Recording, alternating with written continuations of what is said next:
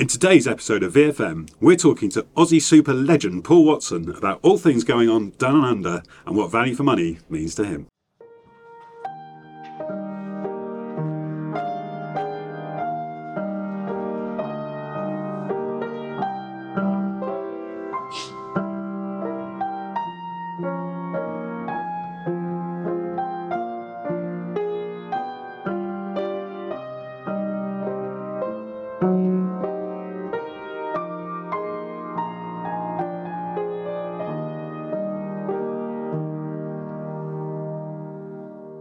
G'day, and welcome to the 45th episode of V-FM, the Pensions Podcast. And Nico, I couldn't be happier to be sat next to you in the DGP pod. How are you, Nico? I'm delighted to be with you. Yeah, very well. Very well. Bit chilly out. It's bit chilly chilly cold, out. isn't it? Yeah.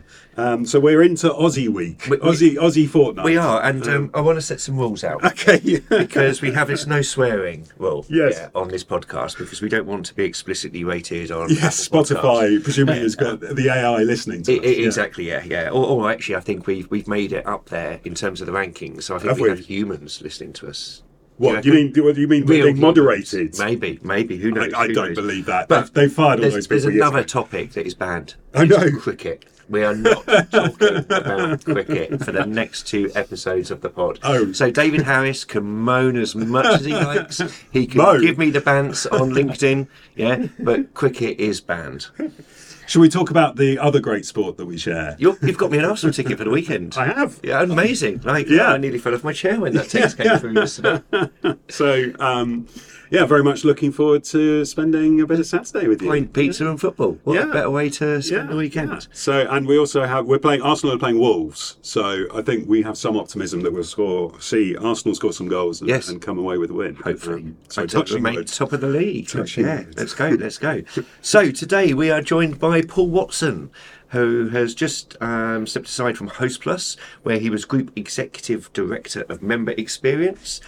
Previously had a role as CEO of Military Super. That sounds intriguing. And was Executive Director of the Motor Trades Pension Fund. G'day, Paul. Good morning. Good to be here. Yeah. Good to see you again, Nico and Darren. It's great to be back in the city. Are you going to be breaking our rule before you get started? Look, I'll tell you what. Here's the drill. If you don't mention rugby, I won't mention cricket. Is that a fair deal? Well, it's amazing how quickly. Let's just talk about sport in general. It's amazing how quickly the pendulum can swing in these sports. As we know from last season. Well, so it's not so long ago when both England and Australia are on top of the world in their respective sports, and in those respective sports, and now not doing so well. Yeah. Indeed. Well, congratulations on having a fantastic pension system. Yes, that's what I'll give you. Fantastic to be here. Yeah.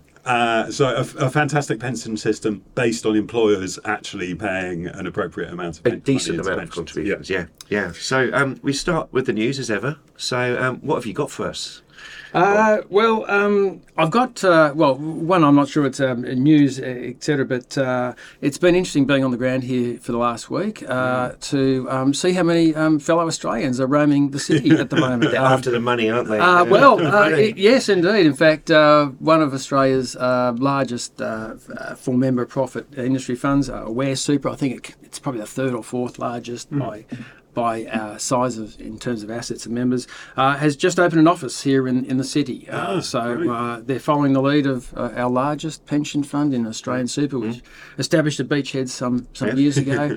And of course, you and many of your listeners would probably be familiar with IFM Investors, which is had Greg on the podcast. Greg, catching up with Greg and our ex-pension minister Nick Sherry, who I think your guest next week. A bit late in the week, you get 2 ex-pension ministers or shadow ministers together, and a policy wonk like myself. From that should be a very long and winded and interesting discussion. But you timed it very wrong. I mean, so wrong. Yeah, well, so I remember the Ashes series, a few times ago.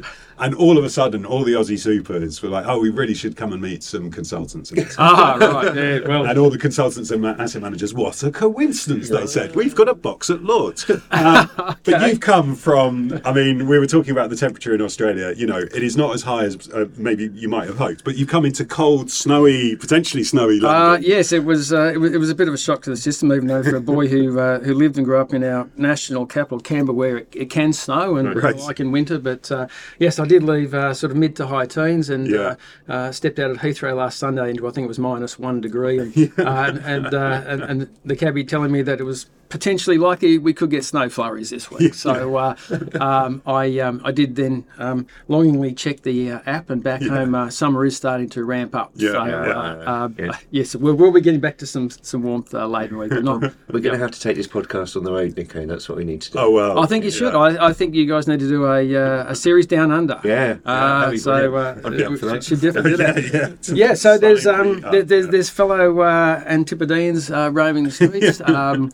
Aware Super, as I said, has established an office. They've moved their deputy CIO over to lead that, and importantly, they come with a checkbook. I think they've got about Australian 10 billion, if I remember correctly, to look for tier one quality assets and opportunities, particularly in the private market space. And I think it was only yesterday, IFM has signed a memorandum of understanding. I think it was couched as with the government to look to invest, I think, additional $19 billion in the near future too. So there's circa $30 billion just in two checkbooks from two Australian pension funds. Consortia of pension funds with IFM, and obviously Australian Super has been here for a while and is investing it. King's Cross Station is an Australian Super funded development, and then there's a whole myriad of other Australian pension funds that Host Plus, which is the fund I just recently moved on from, probably has at least $1 billion in private assets already invested here in the UK across a whole range of very interesting things, life sciences. There's some incredible stuff being spun out of universities, Oxford, etc., and a whole range of other things. So yes, the Aussies are in town and they're not going away, but also the Canadians are here and the Europeans are here. So very timely in terms of the compact from the Mansion House earlier, and British pension funds really getting on the field big time in that sense, but highlighting that there's a lot of competition on the field already, so it's going to be quite an interesting. Well, there's some way to go, isn't there, for the Mansion House in the UK industry? So obviously you guys had a head start, or reacted appropriately to the closure of DB. But the Mansion House is 50 billion by 2030, where if just those two names invest their money today, we'll already be at 50 billion pounds on the basis of return/inflation. And of course, there's no structures in the UK to enable the collaboration between the schemes. So it is basically each of them on their own. And then I think the other striking thing is that the Mansion House is sort of private assets, but it doesn't say UK private assets. No, exactly. Yes. So possibly there's outward investments from the UK capital markets. Yeah. It seemed to me that there was a nudge being talked about there in terms of the government probably hoping or expecting that a lot of that is kept on these shores, but trustees really have a higher duty to look for the best assets wherever they might be for and on behalf of their members. So so it's going to be quite a race for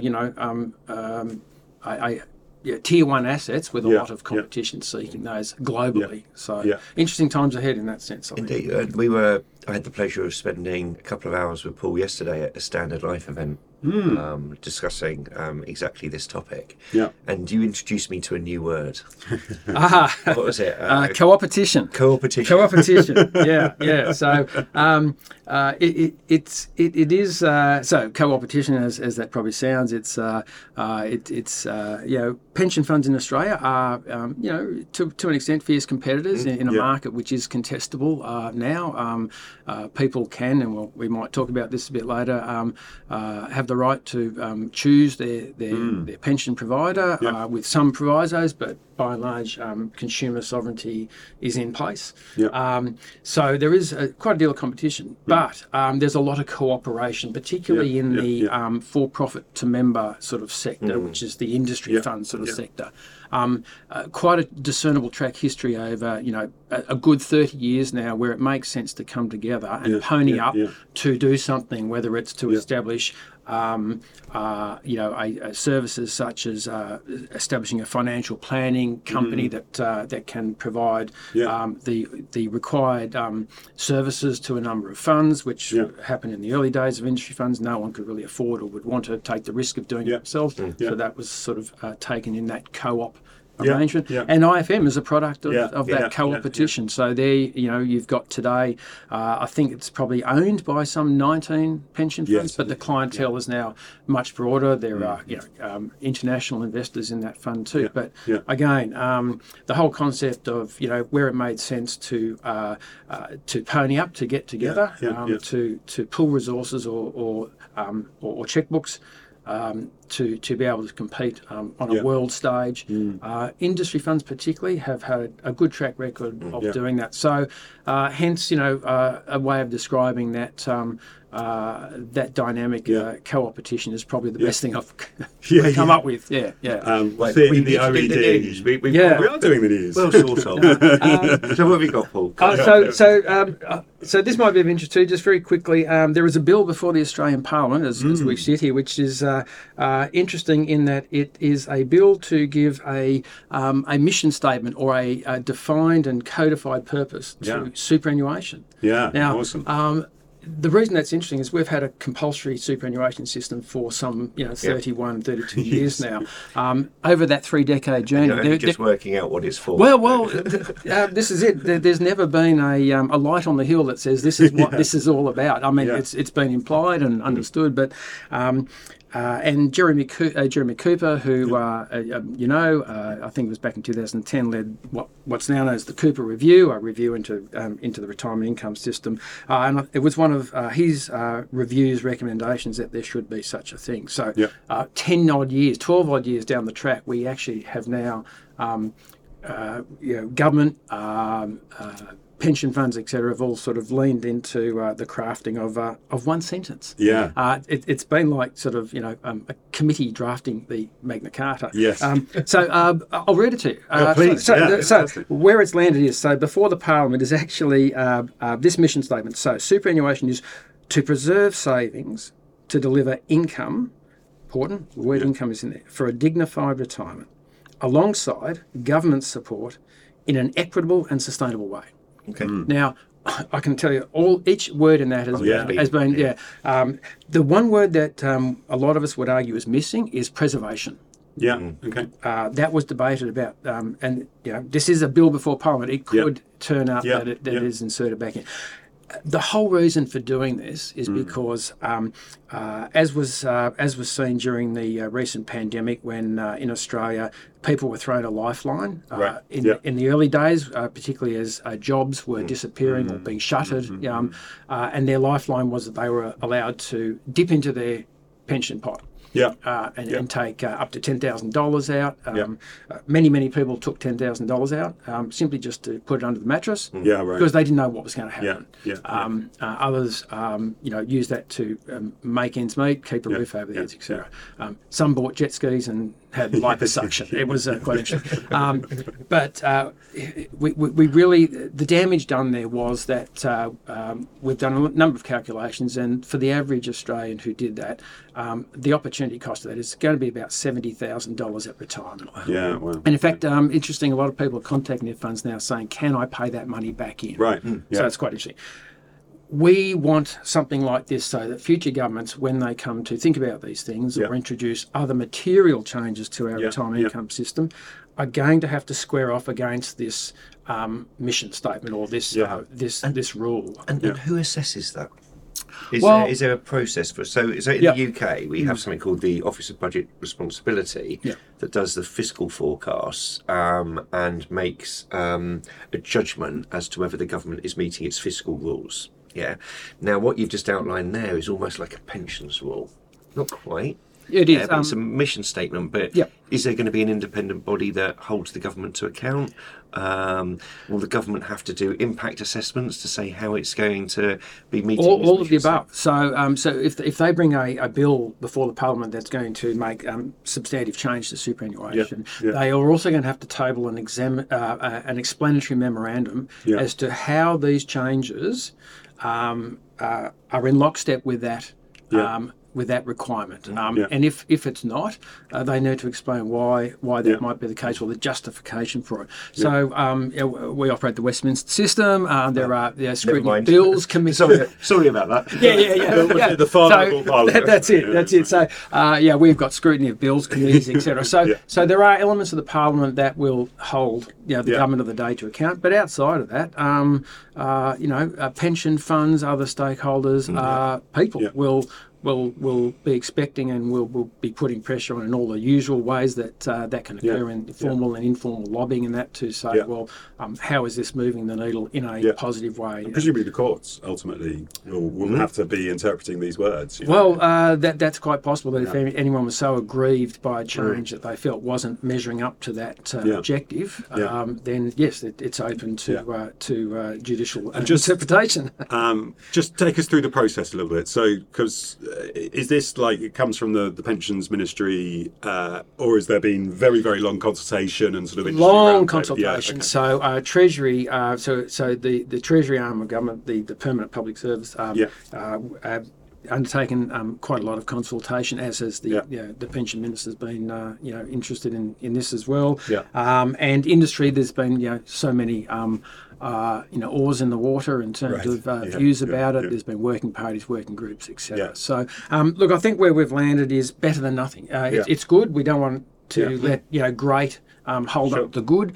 I would like, and there are many others who would like to see the word preservation for retirement. The word preservation put back in there. It's great that two words are in there: income and retirement. I think that's really important. That is the end game. Super is just a means to an end. The end game is a wage in retirement.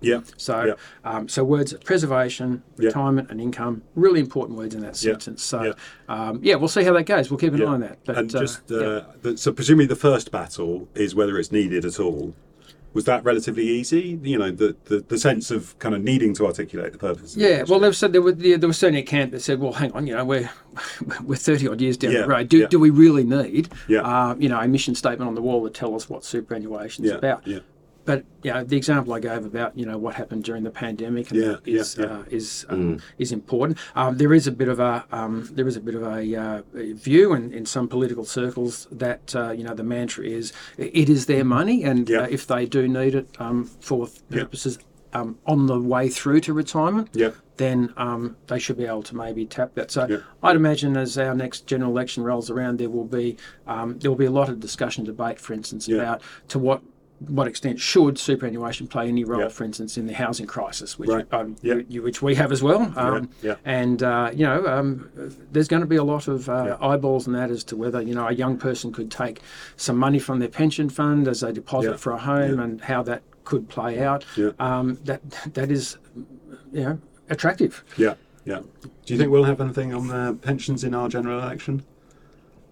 At the level of the newspapers? There'll certainly be something. So I think everyone will rush to, commit to the triple lock, and there'll be this stuff about, making the UK economy grow again and getting pension funds to do that.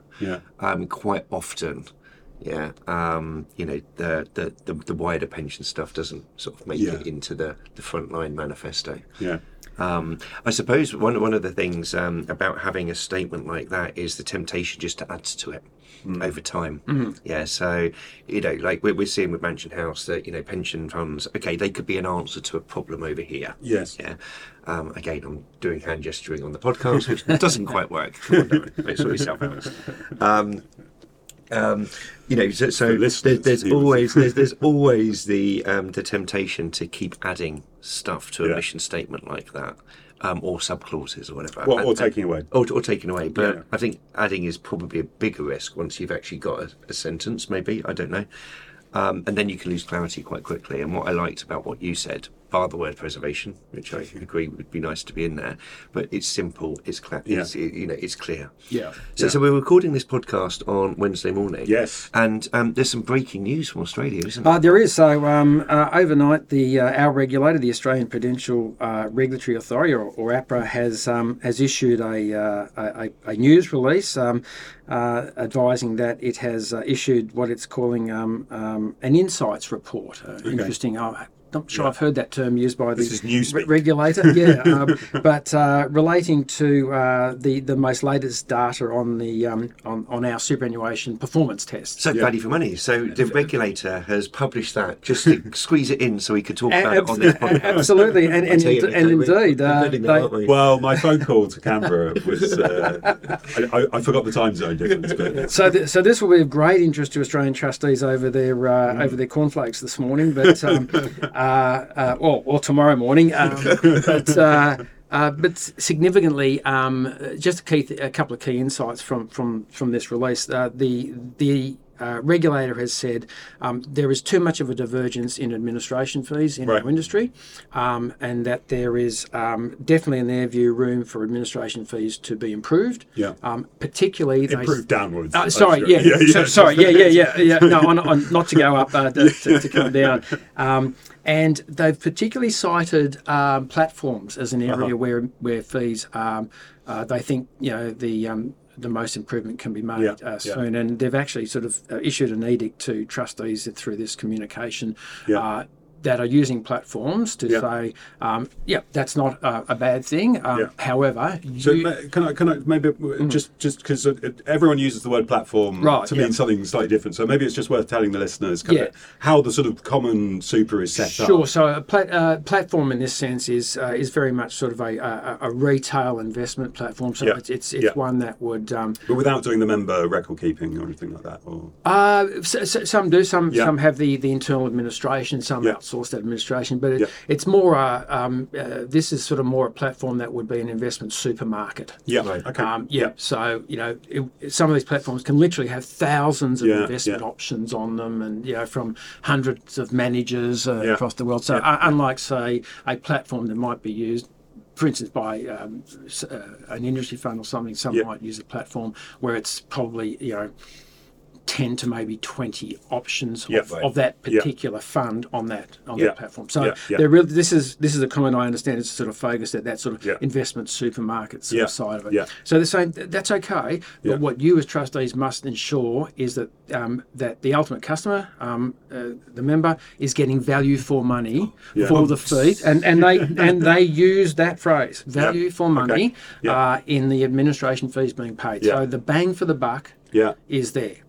So that's quite an interesting call out. And so because we've talked a few times about, I guess, default versus self-select, and I guess when you have, well, maybe the question is, are people using those thousands of options through super? Are people actually sort of actively engaged in sort of picking? Look, they still do remain fairly popular, particularly with the independent advice community, who will, bring together a default portfolio for people and pick and choose a lot of options. But look, generally, and this is, I'm sure, behavioural finance is the same here as everywhere. People love to have the thought of a lot of choice if they want it. But they're predominantly invested in probably a handful of options. It's like walking into Haagen-Dazs and you want to see 50 flavours up there, but you know what? You're going to order chocolate, vanilla, or strawberry. That's what the vast majority are in. So pistachio. Oh really? That's what I like. There you go. Well, they would have it on the platform. Note that down. I'm a bit of a rum and raisin guy. Are you? Yeah. Okay. So interesting overnight. But we all default to these things. That's the critical thing.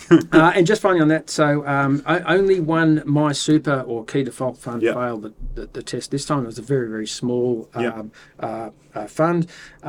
But other than that, the interesting thing was they've also assessed what they call trustee-directed options. So these are the other options typically offered by a fund. It could be on performance. On performance. So other than just the default option, they've now looked at high growth, conservative, the like. Interestingly, around about half of those options failed the test. Right. and the test is a pretty skinny one.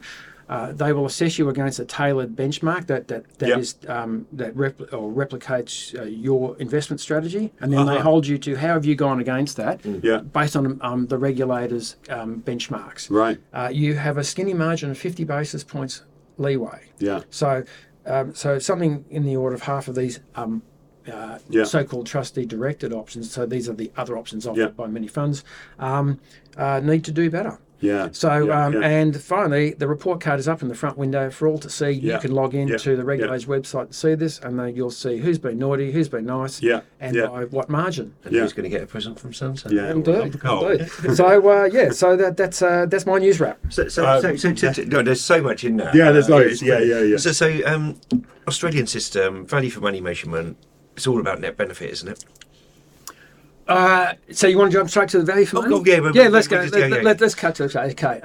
Look, value for money, and I don't know what it means to you. I don't have a silver bullet, response. It is in the eye of the beholder a little bit, but I do have a very strong view, and it's actually one that's shared by a lot of my peers and colleagues in Australia, and that is, there are various measurements of value for money, but the one that rules them all, the number one KPI is net benefit outcome. Sounds simple, but at the end of the day, what hits someone's pot? What can they taste, touch, feel, spend in retirement? When it's all said and done, that's where the rubber hits the road. And is that where the league tables come in? Yes, it is. Yeah, and you were telling me yesterday about a pretty draconian regime.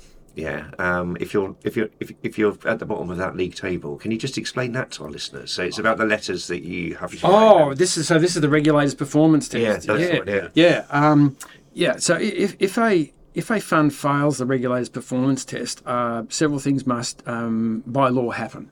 One of them is you must write to all of your members. A letter, send them a letter which effectively says we've been assessed as an underperforming fund. You don't get an opportunity to sort of explain yourself in terms of it's a regulatory drafted letter. By the way, this is a boilerplate letter. You don't get to change a word of this. You get to sign it, but you don't get to Can you put it in Courier New? Make it. That's it. So you've got to advise your members that this has occurred, and you will keep them informed in terms of what remediation plan the fund is or what action it's taking to do that. It's a very sobering letter. It's a letter that no fund trustee wants to send a member. The fund will also then need to square off with the regulator in terms of effectively a remediation sort of plan to get back on track. By the way, the performance test in Australia is measured over a rolling 8-year period. So you can have a bad year. It's not going to dislocate you or disqualify you. But if you are perennially underperforming, that's going to be reflecting in your rolling return. So in the first test, which was several years ago now, 13 funds failed. From memory, I think 2 or 3 closed their doors. They were already planning on doing that anyway. Probably about half a dozen merged with better performing funds, and the rest said, we think that we've only just missed the cut. It's been an interesting period. We have a certain investment beliefs and strategy, and it maybe hasn't paid off in the last couple of years, but it'll turn around. No fund yet, touch wood, has had a strike 2. So tell us about strike 2. So strike 2 is where you really never want to be. Strike 2, another letter off to the member. This time it says, we are still assessed as an underperforming fund. We have been now prevented from taking new superannuation guarantee members and money. So existing members in the scheme, that's okay, but we can't take new people and money. And equally, we're sort of duty bound to also help you find a better performing fund to move on. You're dead in the water. Effectively. As soon as that's happened. So again, which is why getting a first strike will really focus a fund in terms of making sure that they don't get a second strike. So strike 1 is essentially a performance measure. Yes. And against a passive benchmark. but sort of reflects your asset mix. That's right. So, so take a fund that has both listed and unlisted assets. So clearly, the listed side's all pretty straightforward. There's a number of existing, well-known benchmarks. S&P 500 and ASX 300, all that stuff. It's been a bit of a journey on the unlisted or private asset side because in terms of infrastructure, private equity, venture capital, there are no sort of obvious indexes there, and to the regulators' credit, they have worked very closely with industry over the last couple of years to understand that and to construct reasonably appropriate benchmarks. And then they'll look at your strategic asset allocation, and then they will tailor, from those from those groups of benchmarks. They will construct a benchmark that applies to your fund. So they'll say, okay, that's your strategy. We're going to hold your feet to the fire. Are you delivering on the way you have set about investing? So you're not compared to someone else's benchmark. It's your benchmark. And so on that basis, that's where the performance test comes into. So it doesn't say that you need to be passive index hugging investing, nor do you need to be entirely active. Having said that, another very interesting statistic. There was one of the major Australian banks did a survey this week, and 88% of investment teams within pension funds have said the performance test has in some way, shape or form changed our behaviour in terms of investing. Now, I think that's code for probably going more passive. Right. Yep. I was going to say, is that for the good or for bad? Well, yeah. So debate that. I was going to say that's in the eye of the beholder again too. But a pension fund that has significantly outperformed its index over many years has a decent moat of surplus, if you like, in terms of the performance test. So I think it's not going to worry good performing funds with good and thoughtful long-term strategies. But very interesting that when the first test came out, all you got told is you passed or you failed. Right. You had no idea by how much. That's changed now. The regulator is also publishing what your exam result was. Okay. So and the public can view these results as well. So that's if you like the formal sort of governmental and regulator performance test, and then we have a lot of league tables in Australia that are sort of developed by commercial players. They take a lot of data from funds and they publish regularly what your net benefit return is over rolling periods from anything from a month out to 30 years. In percentage terms, essentially. In absolute terms. So, for instance, it will say, might say, well, Hostbus's rolling 3-year return was 5.93%. Percent. So that's what actually hit a member's account. If you've been a member in there, or if you've been a member in a fund for 10 years, and you looked at you're in the balanced option or whatever option there. Generally, it's the My Super balanced option. And it said, for instance, the rolling return's been 10% over 10 years. You can expect that that's what is it. That's how you landed. That's the result in terms of your account. So net benefit is probably the number one thing. It doesn't mean costs are not unimportant, but costs are a part of that equation. It's really just that very simple equation of the contributions and the gross returns earned on investment, less costs, fees, taxes, and in Australia premiums, insurance premiums. So there is group life insurance attached to super. So all the outgoings of whatever sort. What are you left with? That's the one thing that you can, with confidence, compare accurately across funds, because that's your drive away, no more to pay outcome. Fascinating. So for me, that's probably the number one measure of value for money. But having said that, again, people will look at all sorts of services that funds offer etc. Let's come on to that. Because I guess there's just so many differences between our proposed value for money regime and the regime that you just outlined. So I guess So and administration. So how are the regulators calling out administration separately? Because something we call the Phil Aspinall Amendment, or maybe the Aspinall-Phil Amendment, I probably should is separating costs for investment from administration, which is difficult in the UK. But it's got to be a good thing. Yeah. So two things on that. So again, just on the performance test, that includes the administration cost as well. So that's all found in our formal. Is it split out between the two? Is there transparency between the admin or costs? does member see? That's a good question. I'd have to check on that. I know the regulator sees it. Whether they then publish sort of, it comes together to say whether you're over and under the 50 basis point. It's a good question. I don't think it is.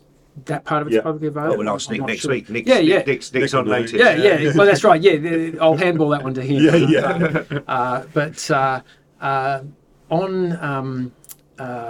In our disclosure requirements and regime, so every product that you put out in the market must have a disclosure. We call it a product disclosure statement. And there's elements of that product disclosure statement or instruction manual, whatever, for that option.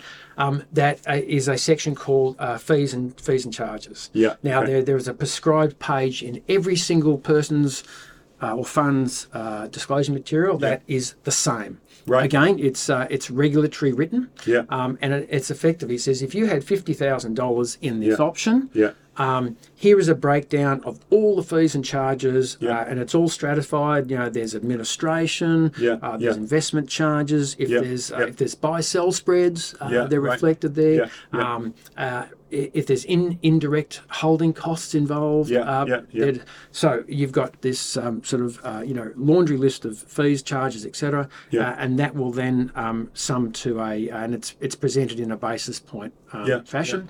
But to bring it back into consumer language, everyone must then say, so with all those costs, $50,000 in this account will cost you annually, $432 or $742. So that again is if you want to line up 20 PDSs on the desktop, you could look at every single one. It will be set out exactly the same, and you can look at what the cost of that option is. Now, that's great for transparency, etc. The dark side of that is people might judge and make decisions based purely on, that's the cheapest fund. Maybe I'll go with that. Without we haven't seen that in the UK, have we? I must say, people engaging. In all my conversations with cost is still obviously a very, very key thing. I get it, because costs are something you can to an extent control. And you can negotiate, etc. Investment returns, you can't guarantee. So particularly if you're monitored against the benchmark. Yes. Which you can invest in very cheaply, and deviating from that benchmark incurs cost. That's a very interesting kind of feature of your regime. Obviously, our regime is going to be peer groups, it looks like. So we'll say apples, pears, bananas. Which one tastes the best over the last 3 years, right? And presumably at some stage, everyone will be selling apples. It would just be a fruit juice, which is a blend of the three. I'm going to stretch this metaphor as far as I can. And just finally on that point too, and even our one of our regulators, the Australian Taxation Office, gets involved here, because they also now have a portal on their website where someone can go to, and you can see the ranking of funds in terms of performance, that net benefit outcome. I think it's on a rolling 5-year basis from memory. But also will highlight that cost. That bottom line cost from the PDS is reflected on that website too. My great issue with it, and a lot of behavioural scientists agree with me in this, and it's poorly constructed, because when you look at it, the first thing you see is the fund's name, the cost, then you see the net benefit return. Now, a lot of research with Australians who have been shown that website, understandably and mistakenly, they think, so that's the cost and that's the return. So I've got to take the cost off the return to work out what whereas that's actually the net benefit return. So almost those columns have to be reversed to say this is what you get. Oh, and by the way, this is the cost of achieving that. So the polarity is wrong. So we are on a bit of a mission to try and lobby for that to be changed as well. Should we talk about some other news? Yes, quickly.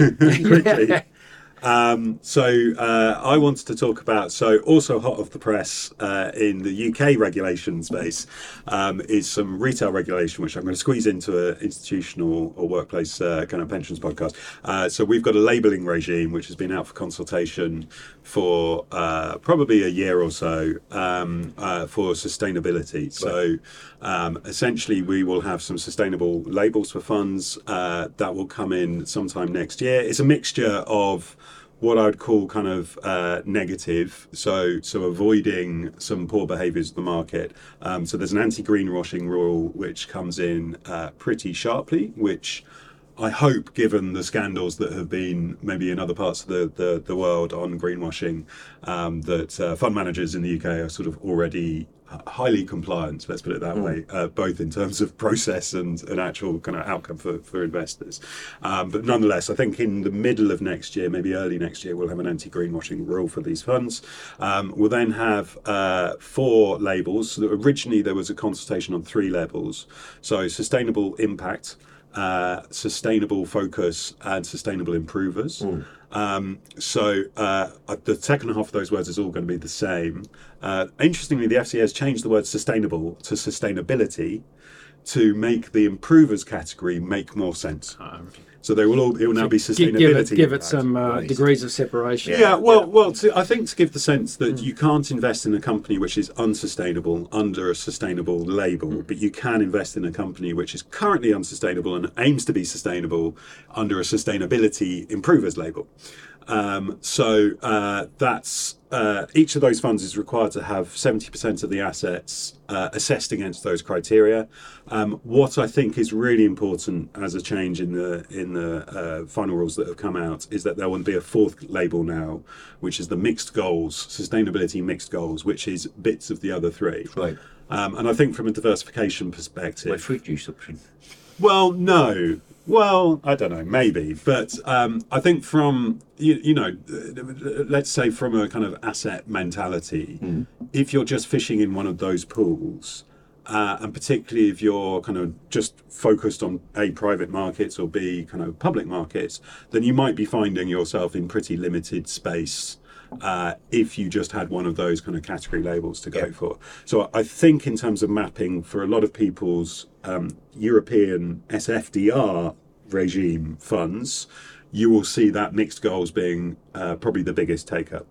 And then the final bit of negative is do no significant harm. So just like in Europe, you have this DNSH kind of regime that will be imported into the UK as well. Yeah. So a variety of different implementation dates for all of those different things. There is a footnote. I can drag this back to pensions, which essentially says, obviously pension schemes may well have in their directed funds self-select sustainability labelled funds. So those labels, okay, how do we use them in a pensions regime? So there's a bit of a footnote which says we're thinking about it, it will come. So presumably TPR will be quite interested in how these regimes dovetail.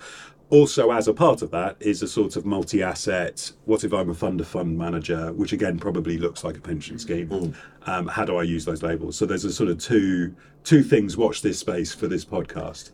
Do you think they'll extend the retail regime to the institutional regime? Do you think? Yeah, well, I guess we'll have to see how it works. Yeah. From what I've seen of I have to say it, so it came out, late yesterday, and I hosted a conference yesterday, and I've read it in Pret a Manger this morning. Other coffee shops are available. I think there'll be a lot of compliance and policy teams kind of spending weeks. It's 200 and something pages. Essentially the regime is, I'd say, kind of principles based, which is a bit unusual for the FCA, which is very welcome in this space. So, are you saying that the FCA doesn't have any principles? No, I'm saying they've got lots of rules. Essentially the rules are that the managers have to set out their principles, which is not how they've done other things. That's true. So we'll have to see what the view is of the FCA of those principles, and whether the managers are in some way all over the shop and have totally different principles, or whether we are sort of starting to come to okay, so when you talk about impact, it means these things. Yep. Interesting footnote on impact is that it will be permitted to be secondary markets to the extent that the manager says you can have impact in secondary markets, Right. which is a definite question mark in the first consultation. If you look at impact definitions sort of worldwide, it would talk about additionality, and a lot of people would argue that the only place you can use finance to have additional impact is in primary markets, i.e. private markets, and giving people equity, giving debt issuance for specific hypothecation of whatever objective you might have. So there are definitely some managers in the UK who will be breathing a sigh of relief on that one. So yeah, really interesting stuff. I think there's, as I say, it's very hot off the press. I'm sure as we start to go through the detail, we'll go, oh, actually, that's a bit awkward. Right. But yeah, it's people might know Sasha Sedan, who was head of responsible investment for Elgin. He's now FCA. Can't remember what the job title is, but it's his baby. Yeah, I think good work. Yeah, Well, I think there'll be some interest in that, and Keep a track on that from our neck of the woods as well, because it's something that and there's also then, and this isn't news, but just it sort of dovetails with sustainability disclosure for companies.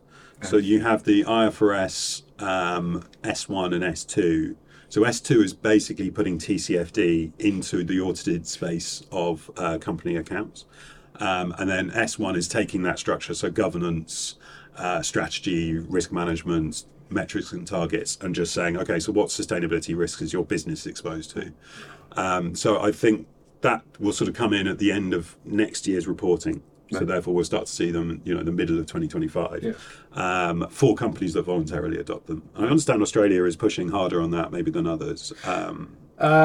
Yeah, certainly. And just the G in ESG is getting a lot of focus. A lot of focus. In terms of labelling, it's quite interesting. Our regulator's probably quite focused at the moment on just not so much in the in the spaces that you were mentioning, but just even more basically that funds describe themselves as balanced option or a growth option or a conservative option. Well, for the consumer, can they make accurate comparisons across those labels? Because a balanced option is not necessarily the good old 50-50, bonds and stocks. We were de-risking people as they approach retirement, as Liz Truss decided to blow up the bond market last year. Discuss. Well, risk, what a word. So the SEC is going down a similar journey. So it would also pick out words like value and growth, and sort of investment styles, as well as those kind of risk labels. And very important if you are leaning into a sort of, as I mentioned earlier, a consumer world, where people can exercise and make decisions, but they need to make good decisions. They need good information. They need truth in labelling and accuracy in that sense as well. So very important. Yeah, and I do think the principles space here is really important. So there is still debate as to how to be sustainable, and there is actually still debate as to what value, how do you define value, how do you define growth. So you always have these sort of slightly contrasting, let's say academic, I've just published a paper, somebody's in 2 years time is going to rebut my paper with a totally different view. How do you let that debate sort of carry on versus a consumer who is not academic, who really doesn't and shouldn't care about those kind of nuances, and you want to have some sort of consistency. So I think this is kind of pretty well positioned for the UK, but we will have to see. There's the second question is then, okay, so are any funds going to now be using these labels, or is everybody just going to do sustainability without these labels, or indeed are we going to have I won't call it greenwashing, but they're sort of like funds which all of a sudden are sustainable and maybe weren't talked about in that way, and sort of rebranding, where they're doing it potentially already, but they just didn't market it in that way. So we'll have to see how it works.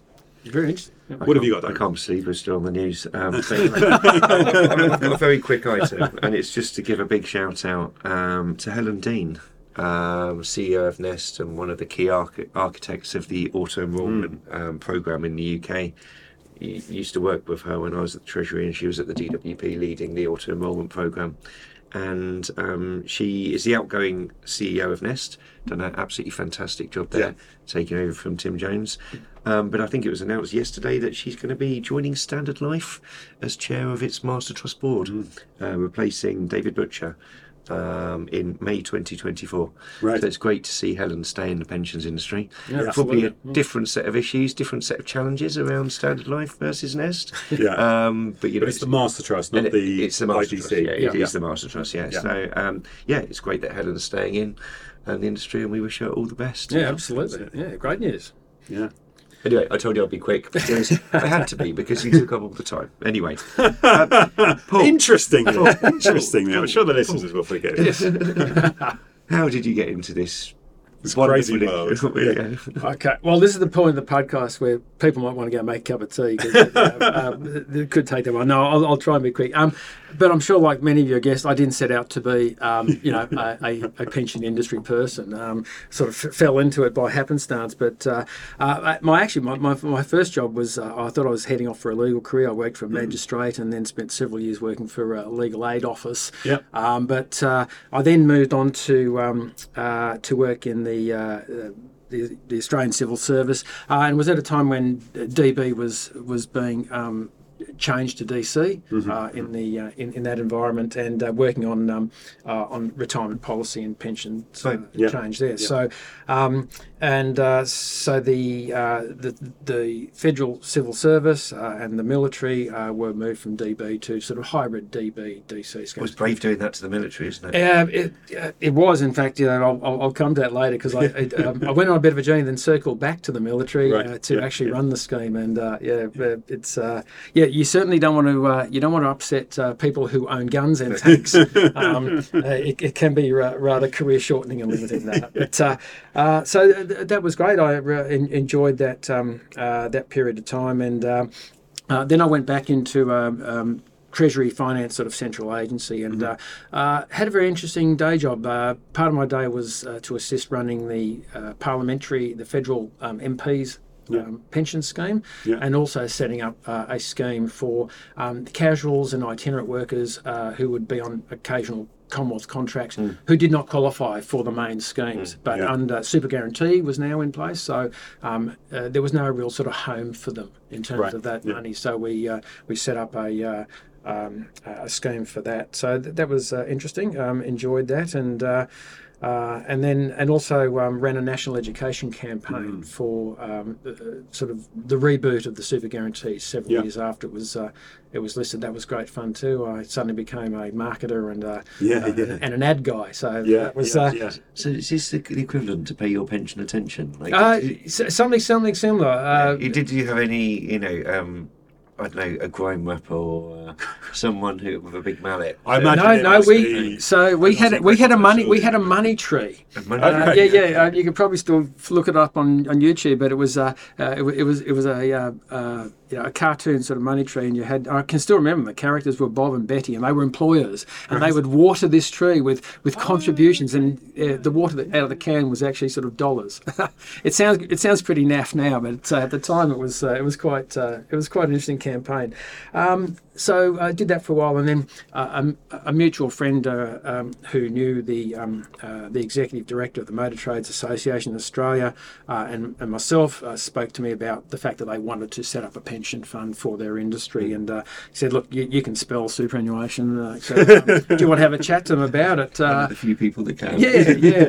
Pensions much easier. So I did, and that fascinated me to actually be part of establishing and then running a pension fund for the motor trades in Australia, which is pretty much everything downstream from manufacturing vehicles. So I did that for 10 years, and during that time, in fact, that's where I sort of first really got involved in particularly investment side of that and unlisted assets. So the MTAA fund, as it was known, Motor Trade Association Fund, it was an early adopter of private assets, and during that 10-year period, it was regularly the number one performing industry fund in the country. But, so I enjoyed that period of time, and then was sort of redrafted back into public sector service. I served as the Deputy CEO of the Civil Service Pension Fund, but then about a year later was appointed the chief executive officer of the military scheme. So funny enough, I'd come full circle. The one that I'd sort of helped set up and explain to the military, I'd come back to lead.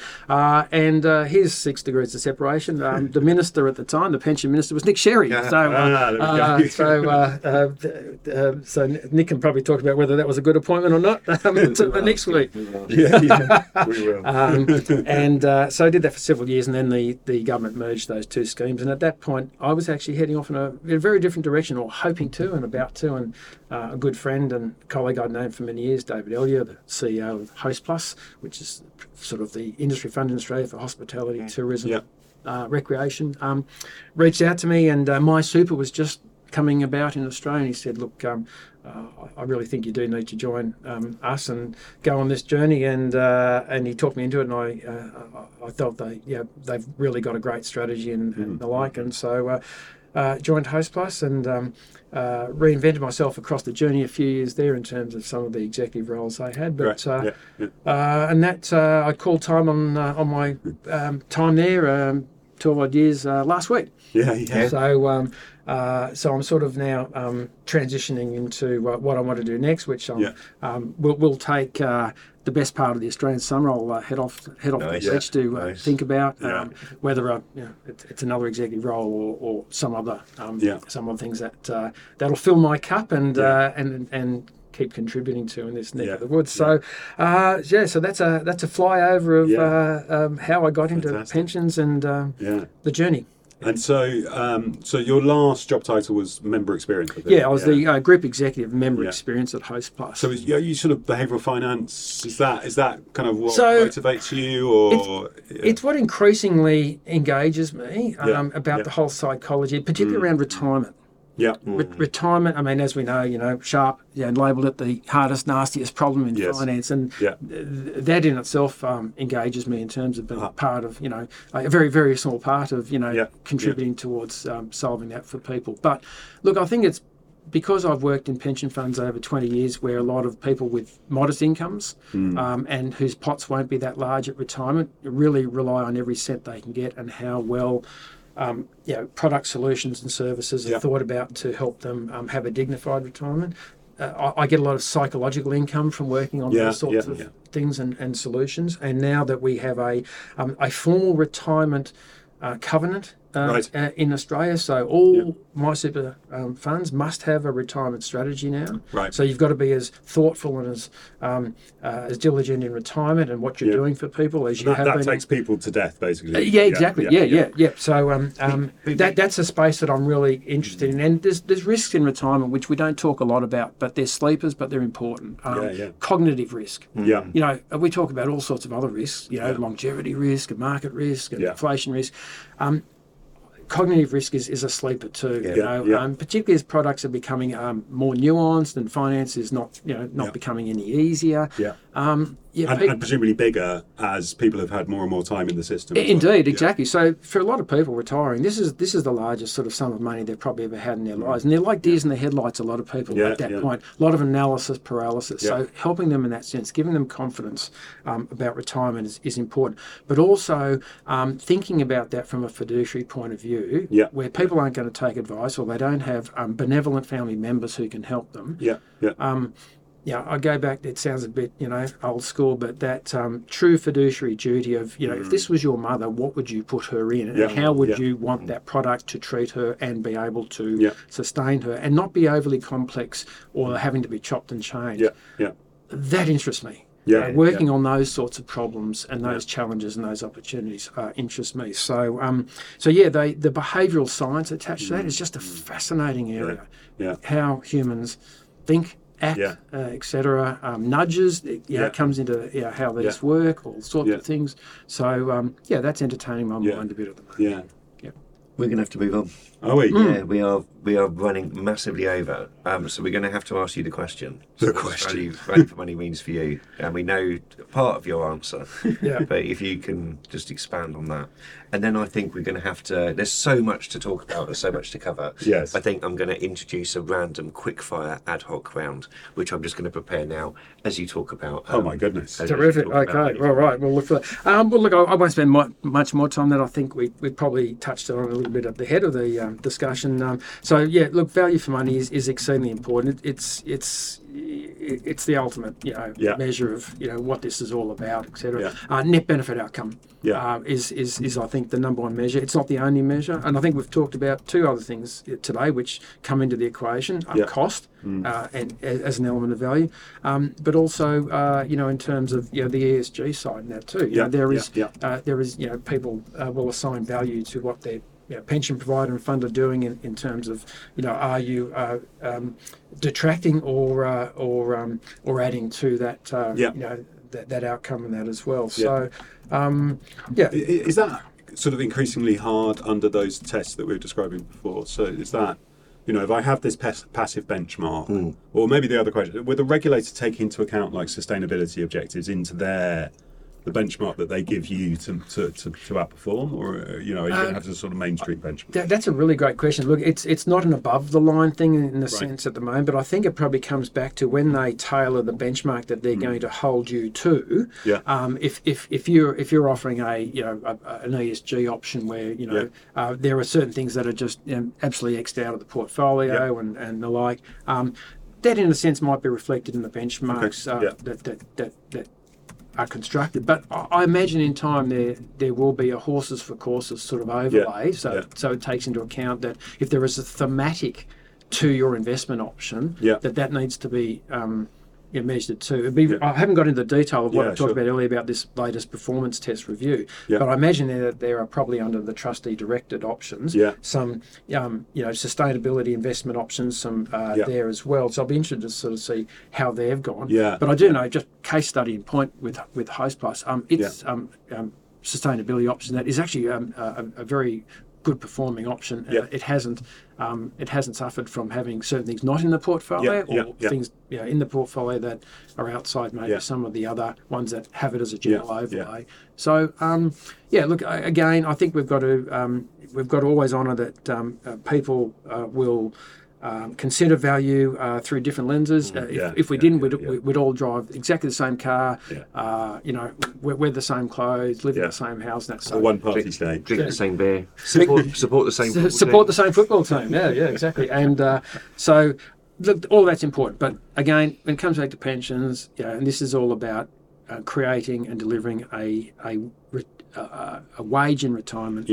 And so net benefit return drives that significantly. And I think that's the one thing that, as long as you can give that a level, so not the bananas, oranges, apples, you can give people an apples to apples comparison. I think that's probably, the one to rule them all in terms of a KPI. So just before Darren silences me, so how does the retirement sorry, I can't remember what you called it, but the retirement compact, the retirement covenant, and the net benefit outcome, how do they work together? So does it go late into my 70s? But just to build on that, you said yesterday that actually there was a bit of lip service played to this retirement cover. So quite interesting. So talk about that as well. So very quickly. So we all had to stand up our retirement strategies on the 1st of July 2022. So a bit over 12 months ago.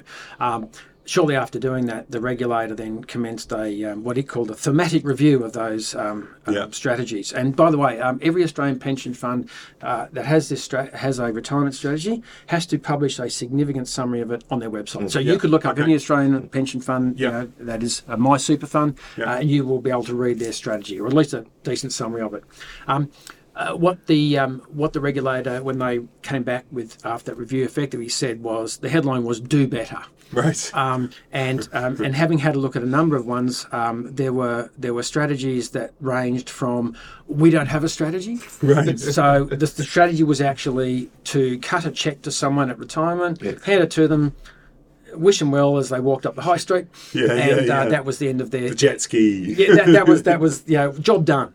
We've built you a pot. Hope it all goes well. I'd imagine there's been some very sobering conversations with the regulator about that sort of strategy, through to some very detailed, very sophisticated strategies, a lot of roadmaps, a lot of aspirational, we plan to do by next door. So across all that, the regulator said, in some cases a good start, in other cases, no, fail. But more broadly, I think the regulator is a little anxious and a little underwhelmed by the innovation in retirement products that have come forward. Now, that's a bit of a yin-yang thing, because you want to be able to say to your regulator, we do want to do that, but we don't want to get whacked or end up on the front page of, equivalent of the Financial Times if a regulator said, we don't like that sort of product. There is mutual obligation between regulators, pension funds to innovate and to allow for innovation to occur in a safe harbour sort of type way. That is occurring, and I think 1,000 innovative product solutions will start to bloom.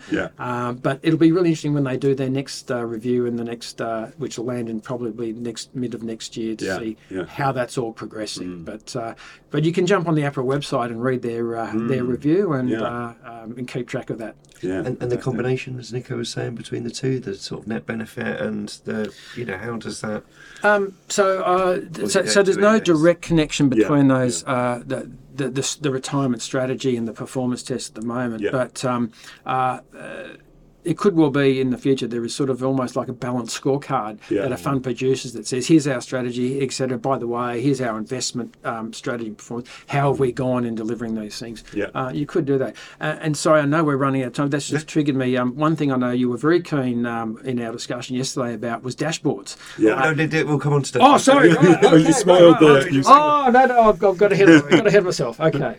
So really quick fire. So we've discussed loads of stuff, but there's still so much more to discuss. So, pot for life. Should the UK do it or not? Look, I think pot for life is a laudable objective from the point of view that you don't have people having a lot of small pots sitting around, some of them unremembered, etc., etc. Australia debated for quite some time, does pot follow member, like literally pot follows member? So as you move between jobs, and the average Australian moves jobs about 11 times in a career. If you went from ACME fund to a new employer, and the new employer said, well, here we use Delta Fund, and Alpha Fund would have to move the pot to there and literally send the money. That's not where we landed. We landed on money stays with member, or pot stays with member as they go through the journey. So and we gave a label to it, stapling. So effectively, an Australian now has one default fund applied to them in their life, and it's generally when they first start work, and then they are stapled to that default fund. So that default fund will go with them as they change jobs. The employer will say, "Okay, I see you're with ACME Super, so I need to contribute to your existing fund, unless you tell me to do otherwise." This is the interesting introduction. So this is where the consumers now move to the top of the decision totem pole. So you can unstaple yourself from your default fund and restaple yourself to another one. But that's an active decision. Would that move the old money with you? You'd still have one pot, or would you could actually choose to keep the two, but most people wouldn't. It would probably consolidate. But effectively, and there's been a lot of discussion, and I've had a lot of discussions in the last week or so here, in terms of a lot of concern that if the UK was to follow a similar model, that this was going to be terrible for employers are very maternalistic around making careful choices about pension funds. Is that going to be disrupted? What is the future of employee benefit consultants? We don't really sort of have that. When you say what is the future, you mean is there a future? But look, who knows whether there's value judgments that we can apply. But what I can tell you is it hasn't manifestly disrupted what happens in Australia.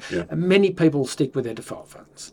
Many people will defer to their employer in terms of understanding they've probably undertaken due diligence and made good choices about funds.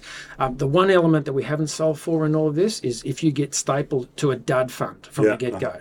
Because again, that can be quite dangerous in terms of if you carry that fund with you through most of your working life, and it's only later that you sort of realise that the opportunity cost of that. So this is where the performance test and stapling might actually you might see a Venn diagram here where people hopefully in the future won't be allowed to be defaulted into or stapled to a fund that has not been able to demonstrate performance. That's an important, I think, evolution for us in that sense. And so I think, pot for life, it's laudable, but also you need a lot of system plumbing to make it work well. And that was probably our great lesson. For 10 years we debated this. The government put it on funds and said, heal thyself. You need to solve for this. Come up with these transfer protocols, put the plumbing in place, and if you don't, we'll come along and do it. You might not like how we solve for this. So again, co-opetition came into play, and we developed transfer protocols. We set up clearing-houses through which the money moves quite quickly and well. And just finally, no, I won't say. We might talk about dashboards. Well, my next question was a dashboard. Oh, okay. So I'll just segue into dashboards. Perfect. And then the other thing, which is obviously entertaining a lot of discussion, is dashboards and commercial dashboards. Particularly in the UK. So in Australia, we essentially don't have commercial dashboards. We have one sovereign dashboard. And it's run by one of our regulators, the Australian Taxation Office. All pension funds must report a river of data to the tax office. That you have a pot with them, what's in that pot, what contributions have been made to that during the year, what benefits have been paid out. It's the all-seeing eye. And so every Australian has what's called a MyGov account. It's their personal dashboard, government services dashboard. I could log on that now. I could go to the tax office website and I could see my dashboard. So it will say, Paul, you've got 3 pots. They're here, and here. Great, terrific. I can see them. And the other thing is, they're Switzerland. They've got no commercial interest in this, etc. It's just that they're not making a... I thought you were going to say they're secretive. No. But the other thing too is, now that we have the super highway to move money around too, the other thing is you could press a button and consolidate those pots there and then. Like you were saying it's 2 days or something you have to do it in. 2 days. So yep. So we have 2 business days in our system to move money between funds. Generally speaking, there's a caveat. I mean, sometimes we take a little longer if we're a bit suspicious about the transactions. It's very important that we are making sure that we're superintending all of that sort of cybercrime side of it, etc. But generally, you've got 2 days to move the money. Now, go back 10 years, you had 90 days to move the money. I actually have a bit of a love-hate relationship with that, because I actually think there should be some programmed friction in that side of it. Are you sure? Think about this. Yeah, exactly, because that's it. If someone reads that a certain fund shot the lights out last month, a 1 month return, like, that's a great fund. I'll consolidate and move my money. Can I state generally it doesn't happen, but to any super? So can I go to my employer and say, actually, it's Host Plus that I love? Yes. Yes, you can. So, in fact, that technically that first conversation is, welcome to your first job. Do you have a fund in mind that you would like me to? But even if I've never had any relationship with them. Even if you've never had any relationship, which is why that's become a bit of the main game in terms of engaging with someone as their first experience in super. Roughly 500,000 people a year in Australia join the workforce for the first time. To give you some idea, a fund like Host Plus, which has a lot of hospitality exposure, or a fund like Rest. Must be very good first. Rest is the retail employee fund, so it's a sort of our equivalent in retail. Between those 2 funds, getting close to 50% of new starter roles or jobs in Australia are in those sectors. So, yes, it is a privileged sort of first move advantage, which is both a wonderful opportunity for those funds, but a huge challenge. Because you're also dealing with people who really aren't up for the conversation very much about, long-term pension thinking and that too. It's an interesting dynamic, but So I've got 2 more questions, but we've got to be really quick. Your transfer, the sort of swipe left to move money really quickly within 2 days. What is the implication from that for longer term investment strategies and the whole illiquids about? There's a mismatch between. It certainly means that from a stress testing point of view and a liquidity policy point of view, you do have to consider those things. So you will have to run scenarios such as, what if 25% of your members decided because they read something adverse about you in the paper or something else happened that they wanted to move their money. So the regulator does require an extensive amount of stress testing around these things. You get a shed load of money moving out the system very, very quickly. You could do so. You could do so, which is why I do think that there is. We maybe need to step back a bit from making it too easy for people to move money, particularly where very diversified portfolios cover things that you would need very strong cash flows to buffer that. So the thing I like about the system that you've got is like in the UK, I think we conflate a number of issues when it comes to transfers. We conflate the, checking it's a bona fide transfer and people aren't going to be subject to scamming. And we've had some horrendous examples of scamming.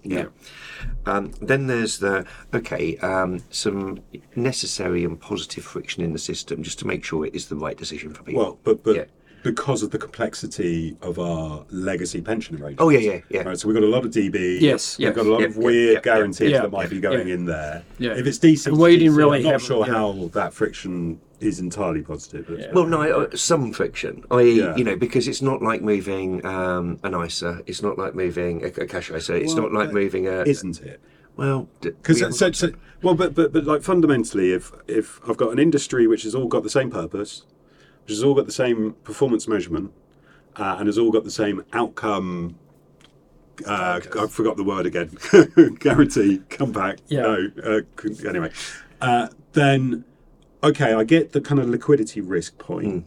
My behavioural finance instinct says that's not a significant risk. Right, we need to have a proper other discussion about that. But the third is that the problem in the UK come back next week. The problem in the UK is that sometimes our transfer times are appalling, not for justifiable reasons. It's just rubbish admin and rubbish systems and rubbish processes. Yeah. And I think you've sorted that with your system, the clearing houses, and you've invested a lot in the admin and the infrastructure behind a lot of this stuff.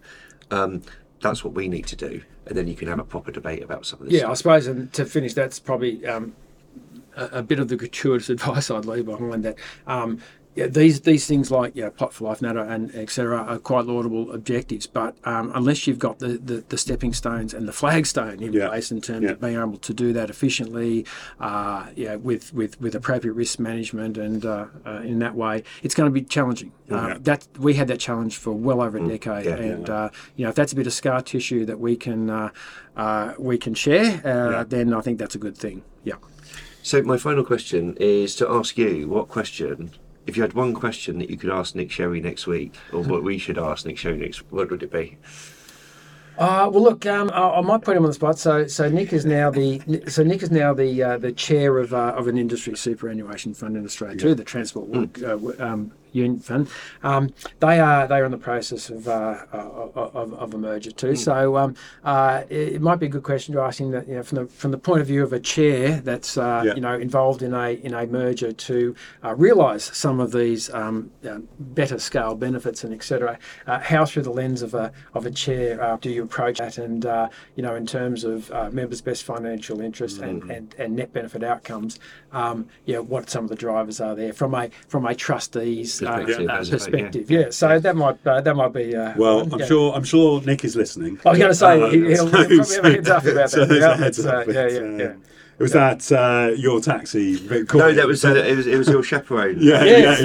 So we ought to close. We need to close. So Paul, you're over here until next Friday, I think the 8th. Yes. David Harris, big friend of ours, Mr. Tor Financial Consulting. Is your chaperone? Spending a few days with David and just being shepherd in some of the conversations and some of the meetings. But no, I'm catching up with some of the pension funds next week and speaking to their executive teams. And you're doing a number of events with Standard Life as well. Doing a few. I've got a thought leadership breakfast tomorrow with Standard. So you're looking forward to that, and then so next week I'll catch up with some friends and the like, and get back on the plane and head back to hopefully some decent warmth, and then I'll make a fast track to the beach. I'm in desperate need of some vitamin C, SEA. So looking forward to that too.